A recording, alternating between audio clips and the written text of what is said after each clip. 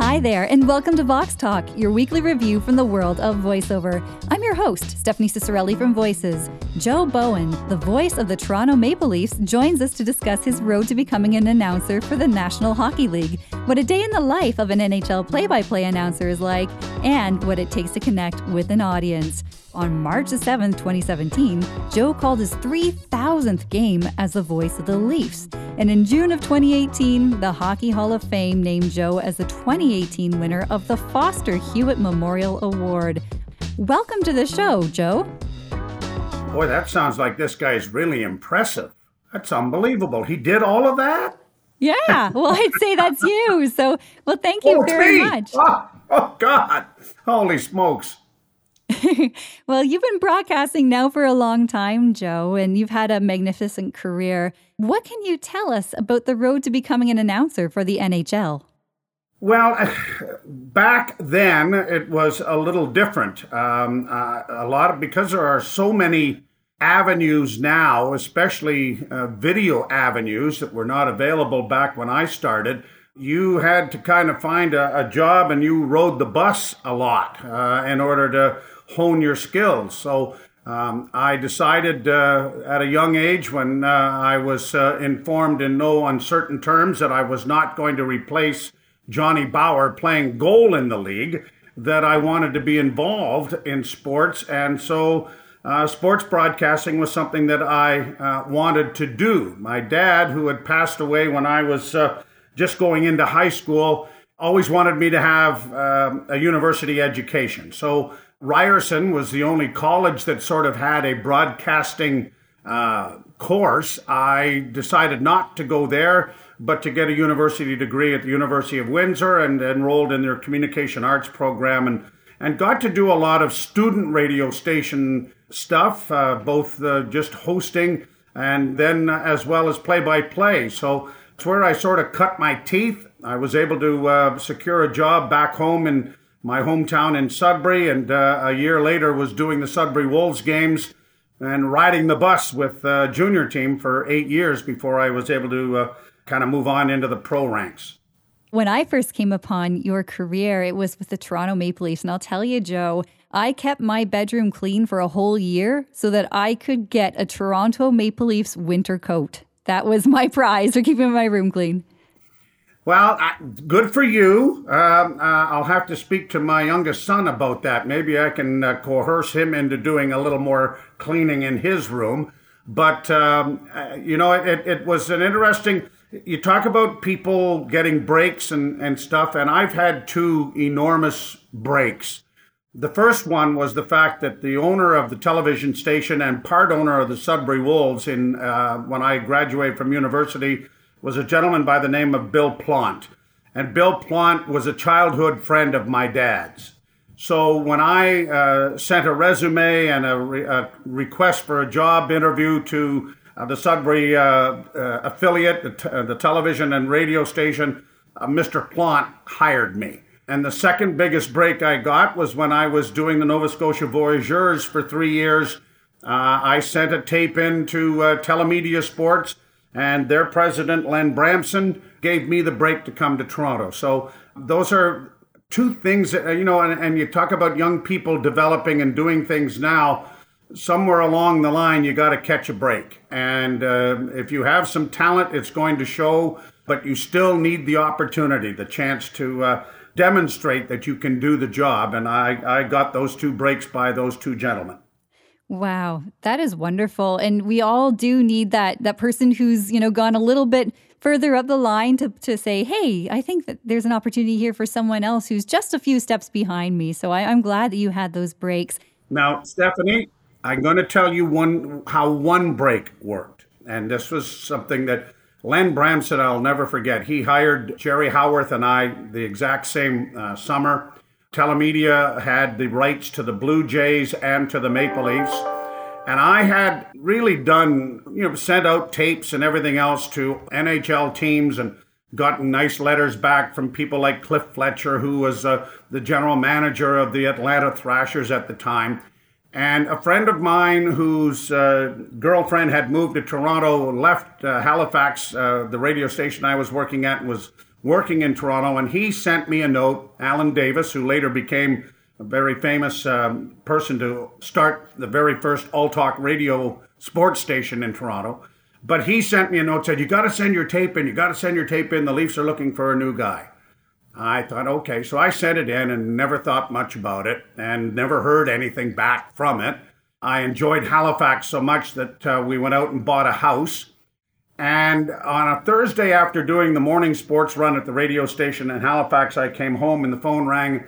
And it was, hi, this is Len Bramson, Telemedia Sports in Toronto. We're just listening to your tape, and we'd like you to fly down to Toronto and do an audition for us against the Edmonton Oilers in a preseason game this Saturday. And I thought it was my friend, Alan Davis, yanking my chain. Here I was, I just bought a house. I really don't need to listen to you and your ba-ba-ba-ba-ba-ba-ba-ba-ba. And then there was this pause. And Mr. Bramson said, Joe, this isn't Alan Davis, this is Len Bramson, and I am offering you this to come down. And he laughed, and I laughed, and then he said, I'm going to phone you back in 20 minutes with the flight information. And when I hung up the phone, I literally said, you've just blown the best chance you've ever had. And 10 minutes later, Mr. Bramson phoned back and said, Joe, that was the most interesting conversation I've ever had with a potential employee. I've never been told to take my job and shove it before I even offered it, but we've listened to your tape again. You don't need the audition. Here's the job. So I'm living proof that you can tell a future boss exactly what you think and actually still get hired. Wow. I don't know if that would fly in today's day and age, Joe, but certainly I wouldn't be surprised to hear if something like that happened somewhere. That was part of what happened. So it was an interesting conversation to be sure. And every time Len and I would get together, we would laugh like hyenas at it. It was a pretty funny way to introduce oneself to each other. Wow. Well, that is quite a story, and you are a storyteller. So as you were kind of rising up in the ranks and doing your early announcing work, which announcers really stood out to you as someone who inspired you? Like, why did you want to go into this field? I mean, I obviously loved hockey. So hockey was my favorite thing. And so, I mean, Foster and Bill Hewitt were doing the games that I loved because I was a Toronto Maple Leaf fan along with my dad when I was young. Danny Gallivan, who did the Montreal Canadiens, I hated because he was doing the Montreal Canadiens games. But when you listened to Danny Gallivan, you realized that you were really listening to the best. And I've often said that Danny Gallivan is at the top of the list, and the rest of us are puddling around in the mud down below him. But other people like Ray Scott, who did football in the States, and Lloyd Pettit, who did the hockey for the Chicago Blackhawks, who did it completely different. He had his own cadence and his own verbiage that went on. So those are the guys, I think, that as I was growing up that I really admired. And a fellow by the name of Mike Cranston, who I got to work with doing morning radio in Sudbury, was a tremendous mentor to me because Mike always said that there's lots of people that can talk on the radio or on TV, but there are very few personalities. And he always felt that show your personality, show your enthusiasm, show your dislike, show your emotions, I guess, for the lack of a better term. And Mike was a real inspiration for me. We worked morning radio. Those icons you appreciated, but the hands-on part was definitely Mike Cranston. Well, that's phenomenal advice. And I know we say that a lot to people when they're trying to think, well, how do I make my read stand out? How can I be different from the other voice actors on Voices?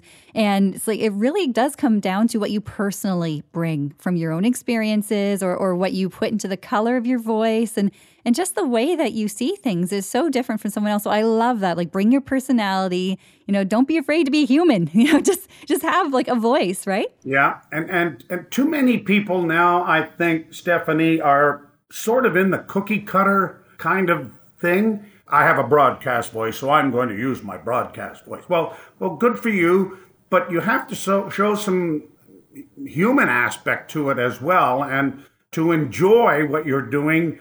And that will show through your personality and your inflection. So Radio is quite a bit different than TV, obviously, because you have to paint some sort of a mental picture.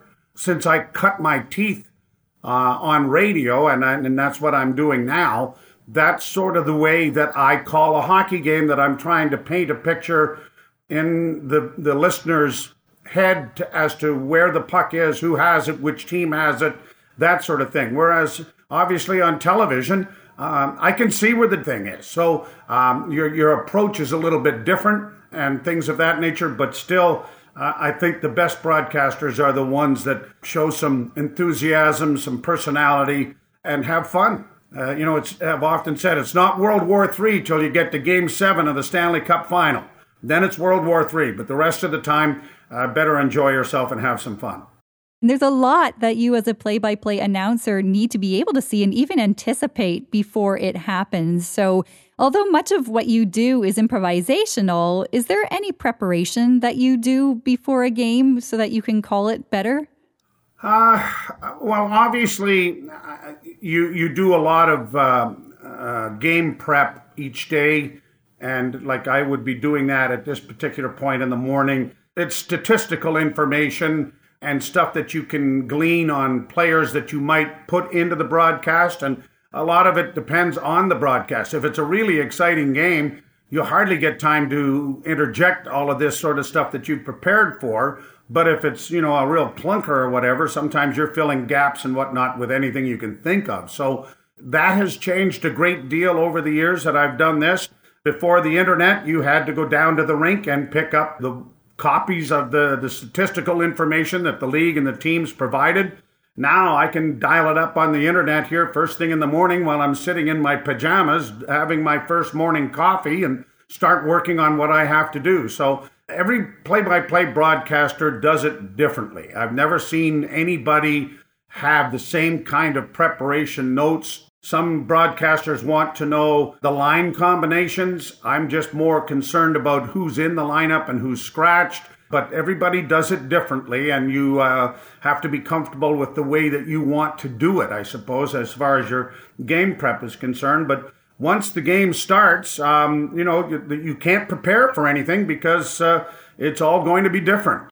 Make sure you have A, good eyesight, B, you're paying attention, and C, that you have a good color guy that allows you to get your stuff in before he jumps in and explains things or has some fun. So that's about the preparation that I do now currently, but the internet and the computers have made a big time change. Yeah. So I was just thinking, obviously, when you're at the games in Toronto and their home games, you can call them from there. But do you travel with the team, Joe, or do you have to do this remotely when they're on the road? Well, we traveled with them extensively before COVID. Most of the time traveled on the team charter and went with the players and management. When Lou Lamoriello arrived in Toronto as the new general manager, one of his idiosyncrasies while he was with New Jersey was that none of the broadcasters traveled with the team. So we traveled commercial while Lou was there, and we traveled commercial with when he left for the first year when Kyle Dubas was or still is the manager, but maintained that idea. Now, during COVID, we have done the games off monitors from either the TSN studios, if the game is on their station, 1050, or the Rogers station, if the game was on Sportsnet 590 The Fan. It's more difficult because you can't see the entire ice surface and you can't anticipate things that you would see from your peripheral vision, but we're getting it done. And so far, we've gotten all of the scores right and all of the commercials on. So the powers that be seem to be happy with it, and they're saving a lot of money instead of sending us on the road. Oh, yeah. And that's what a lot of people have had to do over the past couple of years is learn what it is to work remotely, discover new tools, and all of this sort of thing. Although I do recognize that there must be an element that is missing, and maybe you're not even in the same room with the person who you're doing the commentary with. Is that how it is now?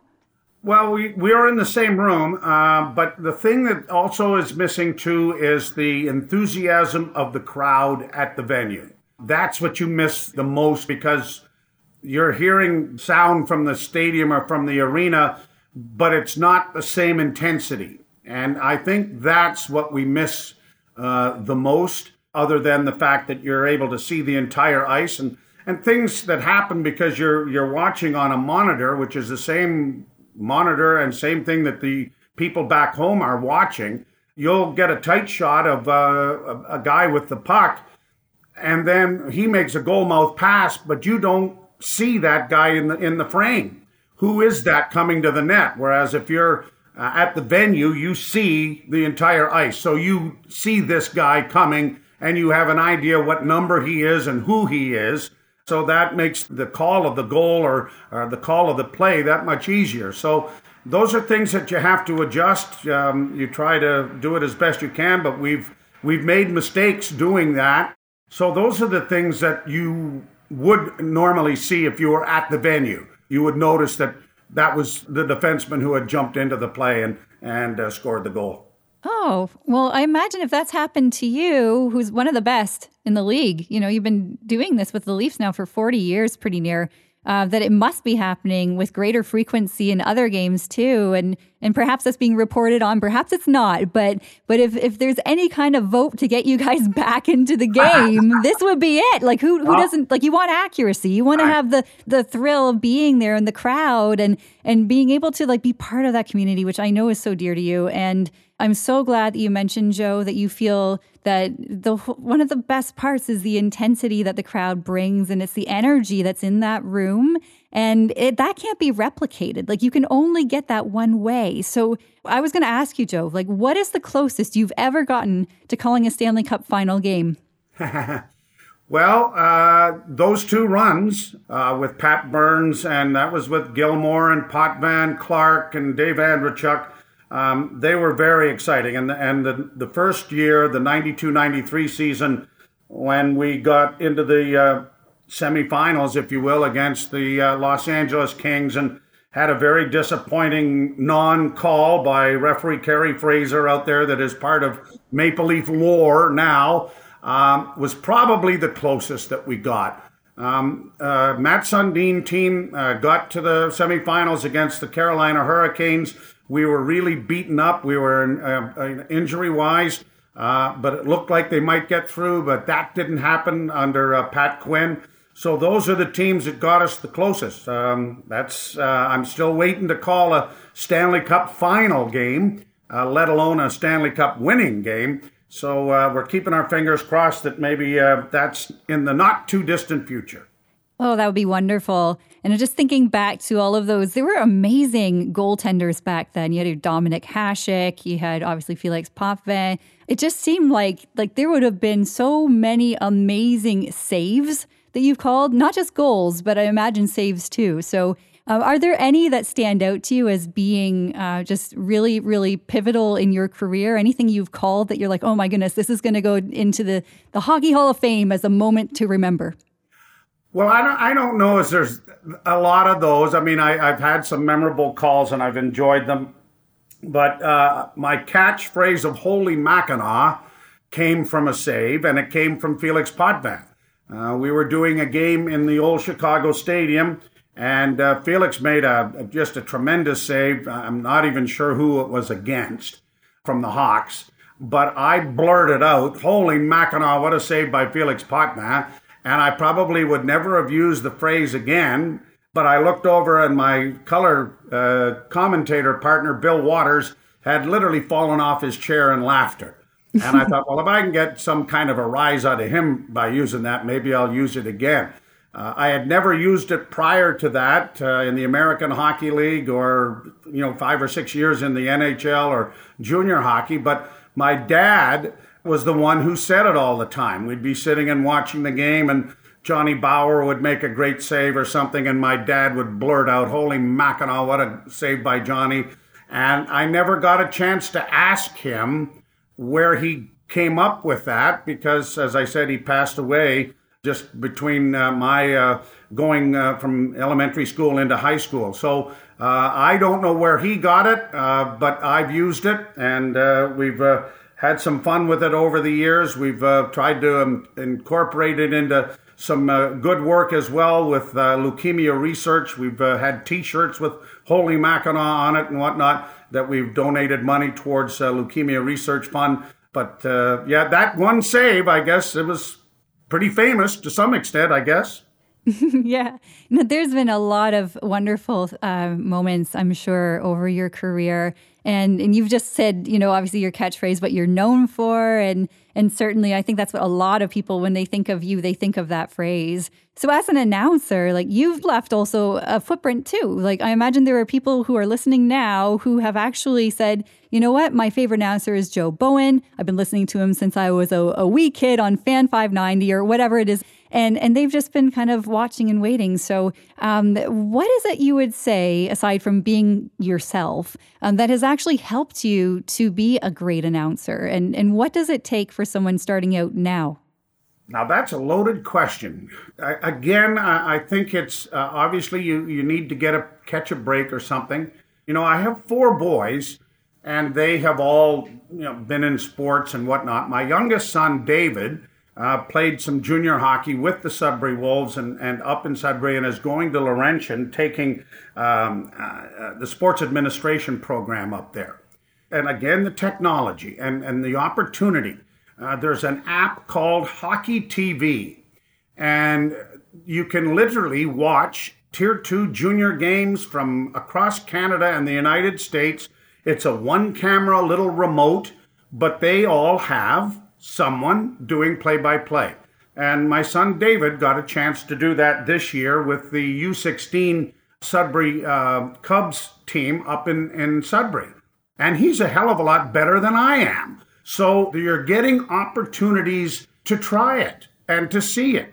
And when he was playing junior hockey up there, I would be able to have this Hockey TV app on my laptop while I was doing the Toronto Maple Leaf game, and I could keep, during the commercial breaks, keep an eye on how my son was doing and playing goal and whatnot.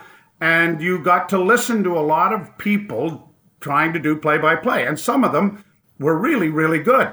Some of them, not so much. But, it was the opportunity to try.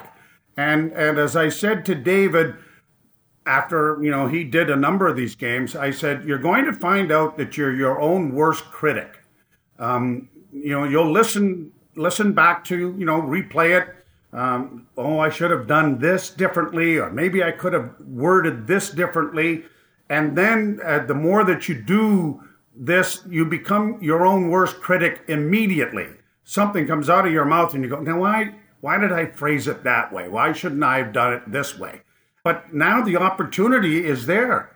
People can do this and find out if they have a talent for it. So the opportunities are endless. Whereas when I started, if you didn't get on a absolute, radio station that was making money and selling ads and everything else, the only chance you got to practice was maybe in the backyard while you were playing ball hockey. So that's something that I think that is available to everyone now, an opportunity to try it. I mean, you can sit in front of the television set, have your recorder going, and you can try to do the game off the monitor the way we're doing, and then sit back and listen to yourself afterwards and decide whether, should have done it this way, could have done it that way. Those are great ideas. So I love that. There was the, did you say it's the NHL TV app? What was that, Joe? No, it's just called Hockey TV. Hockey TV. Okay, so no affiliation with NHL necessarily. Okay. No, and they have. They have all of the U.S. College games. They have U.S. Minor hockey games. It's an amazing app. It really is, and you have to pay for it, obviously. But if you have a boy playing hockey somewhere like out in BC, you can sit here and watch it on the television. Wow, that's a ton of fun, because you hear about voice actors who grow up kind of, mimicking the characters that they see on television, or their teachers, or, doing silly voices. But for those kids who want to announce or be a commercial voice talent or something, then you're usually repeating what you see on television, like what someone actually paid to have produced. This is the good stuff. This is what I'm going to practice from.